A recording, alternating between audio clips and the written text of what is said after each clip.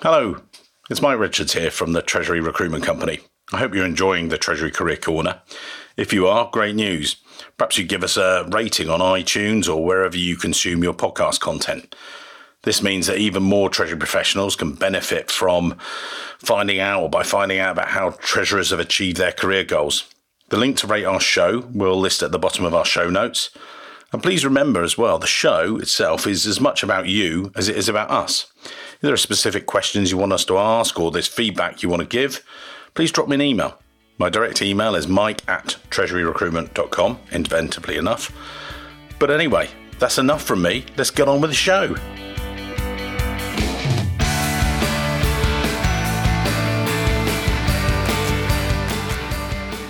Third stepping stone. Your personal brand. We decided not to make today all about personal brand, but it's a key facet of it. And I'm very happy to talk to lots of people. You know, Martin's seen, a few other people have seen some of the speeches I've given at, say, Eurofinance about it, and LinkedIn and all the other things. I speak about the importance of why it's essential to your career success. When I first started, there wasn't a personal brand. I was there, it was your reputation, as he called it. It took years of dedication. You were meeting people, building up great, reliable benchmark. And now it's a totally different story. You can actually create your own brand in a few minutes. Develop a decent, strong LinkedIn profile, put some testimonials on there, looking great. But then it can be destroyed in seconds. One, false tweet or something else, and it could all go wrong. Look at this guy. I think he knows a thing or two, Mr. Bezos.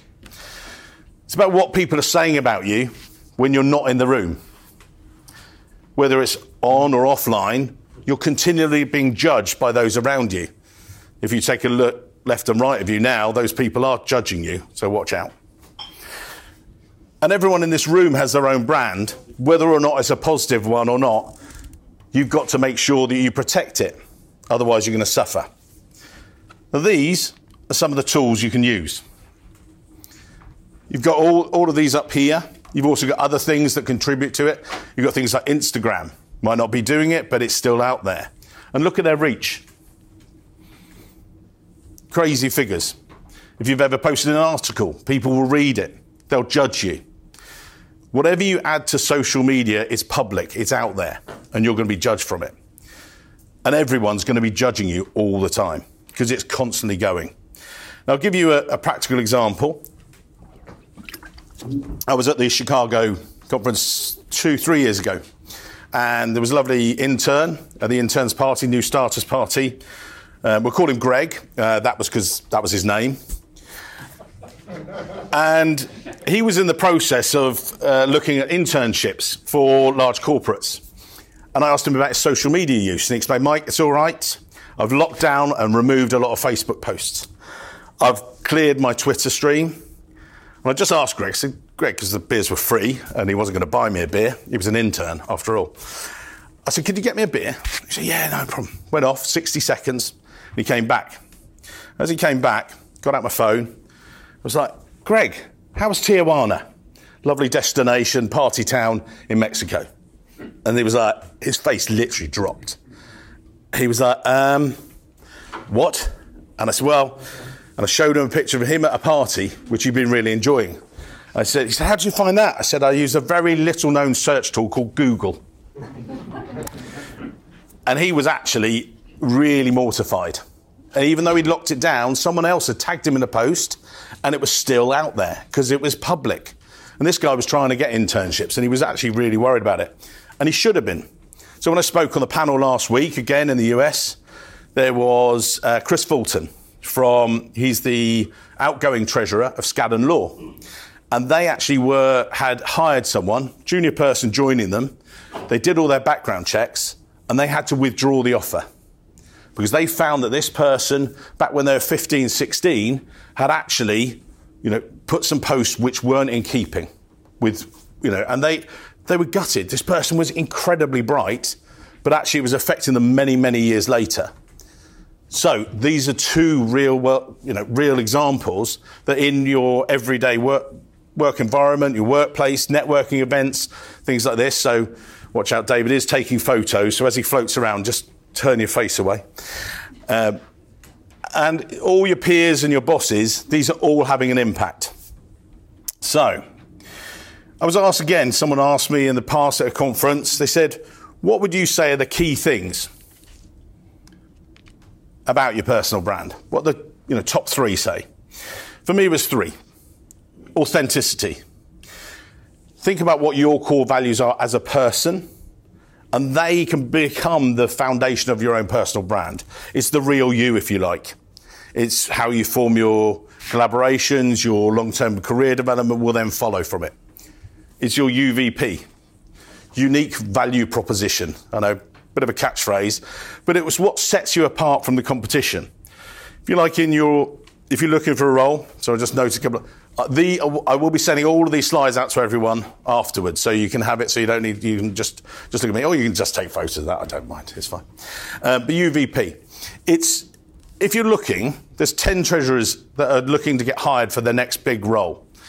And what special offer do you give someone that is different to the person standing either side of you? What makes you stand out from those other people? Consistency. This is your behaviours, your values, your identity, but also your brand message. Exactly as we said, it's about the way that you've built your personal brand. Because without it, and if you don't have one, I've got one of the practical example, one of my candidates going for an interview at the end of this week, he's meeting is a deputy treasurer, has no social media presence at all. They've made it a distinct decision. That's all right, but what he said is it's confusing to him that he's actually saying, I want to get to know this person and actually get the most out of this meeting. It's actually preventing him from doing so. So it's about how you present those around you. Now, we saw the Jeff Bezos thing. I don't think that's true anymore. I think it's about more than that. It's what people are saying about you, and then you're processing it, and it's then what they're believing about you, but you might not even be in the room. Networking. I say to some people networking, particularly Jan Martin, I've seen before, they can't wait to network at the bar. Straight in there. Others, I see you just heading for the door, straight off to the train. Obviously, I'm in the first category, but I haven't always felt this way, so I had to work at it. And it's through years of experience coming to conferences like this and seeing that a lot of the time, the most connected people were the most successful. And investing and doing that networking, I saw a lot of you networking over the strudel before, but it's a good thing to do. Let's give you some tips on it, some real world tips. First one is well done. Give yourselves a fictional round of applause for actually being here today. You're educating yourselves. Conferences like this are a great start, different ideas and everything else. Some people are at the back just like straining. Don't worry, I will send these all out to you. You're going to have a copy of them. Developing yourself. It's like one of those travelators sort of thing, but you're on the wrong way at the airport. If you stand still and don't do anything, you're going to be going backwards compared to your peers. You've got to constantly think about developing. Listening. Now, you might see it in the bar, it might be a bit more difficult, but you've got 2 ears, 1 mouth, and it's a difficult task.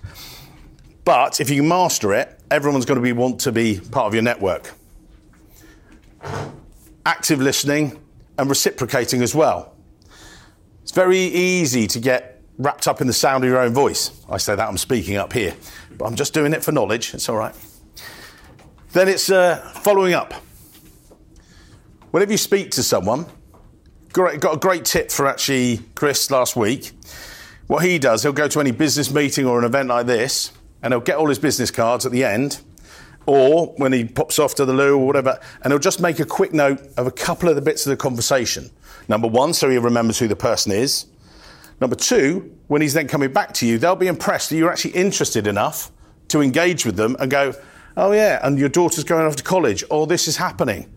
Actually, they remember those things, and that helps form genuine relationships rather than just, what can I get? 5th one, elevator pitch. Now, a few people have said to me, haven't heard of it, don't know what it is. It's basically the way you introduce yourselves. It's about telling someone in the fewest words, in the time it takes maybe to come down in the elevator, and you've seen these elevators here, they're quite quick, between maybe floor 6 down to the bottom one. So 10 to 30 seconds. And it sounds straightforward, but it's actually harder than you think. So what do I do? When you've got that person, you're talking to them, this is your sales pitch for brand you. This is about yourselves and how you get over who you are, and they do the same back to you. And if it does sound like a sales pitch, it is, basically, because you want them to be part of your network. So explain clearly what you do now and how you can add value to them by having you as part of the professional network. Now, some of the other tips we've got here. Don't undersell or oversell yourselves. Don't keep going, oh, this is what I do, this is what I do.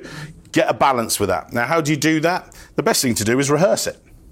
Actually rehearse it with a friend of yours, someone that can give you decent feedback and actually find out what they think. And say, look, that actually was good. And get it with a really good friend so they can say, it was really bad. That's really going to help you. Reciprocate. This is a key one, I think. So what do you do if you're showing active listening? So you're saying, okay, and then trying to relate it to their experience, it's actually going to work. And then we said about writing the notes. Perfect way of doing it. Quick one, because we have been talking about LinkedIn also in our first session like that. And we're trying to be more active. Yep. But what is your view if you're not out there for really hunting for a new job? Is it really worthwhile to spend a lot of time to polish that up, or is that more at the point in time where you say, now I'm going to go out and let's now do that? Great, thank you very much for that question. It's almost as if I asked you to tell me that one. Yeah, that's it. I bought some beer, that's it. So basically, no, it's not when you're looking for a job. Just as we said earlier, don't do your LinkedIn profile just when you're looking for your new role. People say, but Mike, I'm not looking for a new role. It's not about that. It's a professional network. When I spoke in Brussels a couple of years ago, Patrick Vespach, lovely guy there, he said, Mike, I said to him, you need to have a photo on your profile. And we do these silly photos and things like that. It needs to be professional. He said, well, look, I'm not the most photogenic. I went, Patrick, look at this. I said, I don't have that much. And he was just like, I said, Patrick, it's not about that. It's about other people. He said, well, what do you mean? I said, well, you go into a bank meeting and you walk in and you want to introduce yourself. Do you think they've researched you? He's like, well, yeah. I said, so you've walked in, they've gone, hello, I'm Patrick. How are you? So you basically are turning your back on all those connections. You are 21 times more likely to make a professional connection by having a photo, for instance, on your LinkedIn profile. And people say to me, well, do I need a professional network? Do I need that? Well, you can actually use it in your day jobs. So you're thinking about a new treasury management system, or you're thinking about, how are you going to face blockchain? All these different challenges are coming up. And you go to your professional network of 3 people. Oh, do you use this system? No, we don't. Thanks, bye. 33 people. Oh, actually, yeah, we've used it. 330 people. And if you do that networking, then it pays results. A practical example actually of that, Chris Fulton, the guy from Skadden Law, he was actually a live case study. He just made the move from treasurer to become CFO. He'd been headhunted, and it wasn't just because he suddenly got on his LinkedIn profile and beefed it up and everything else. He'd been headhunted and been sought after, actually not by a search firm. They'd actually found him, and he'd been found by someone who thought, actually, that's the sort of person we want to work for us, because they're able to read his profile and he matched what they wanted. He did things with their Skadden Law Foundation about helping young lawyers and things like that coming through. And they thought, actually, that's a person that seems to share our ethos. And he got headhunted because of that, not because he was actively looking for a role.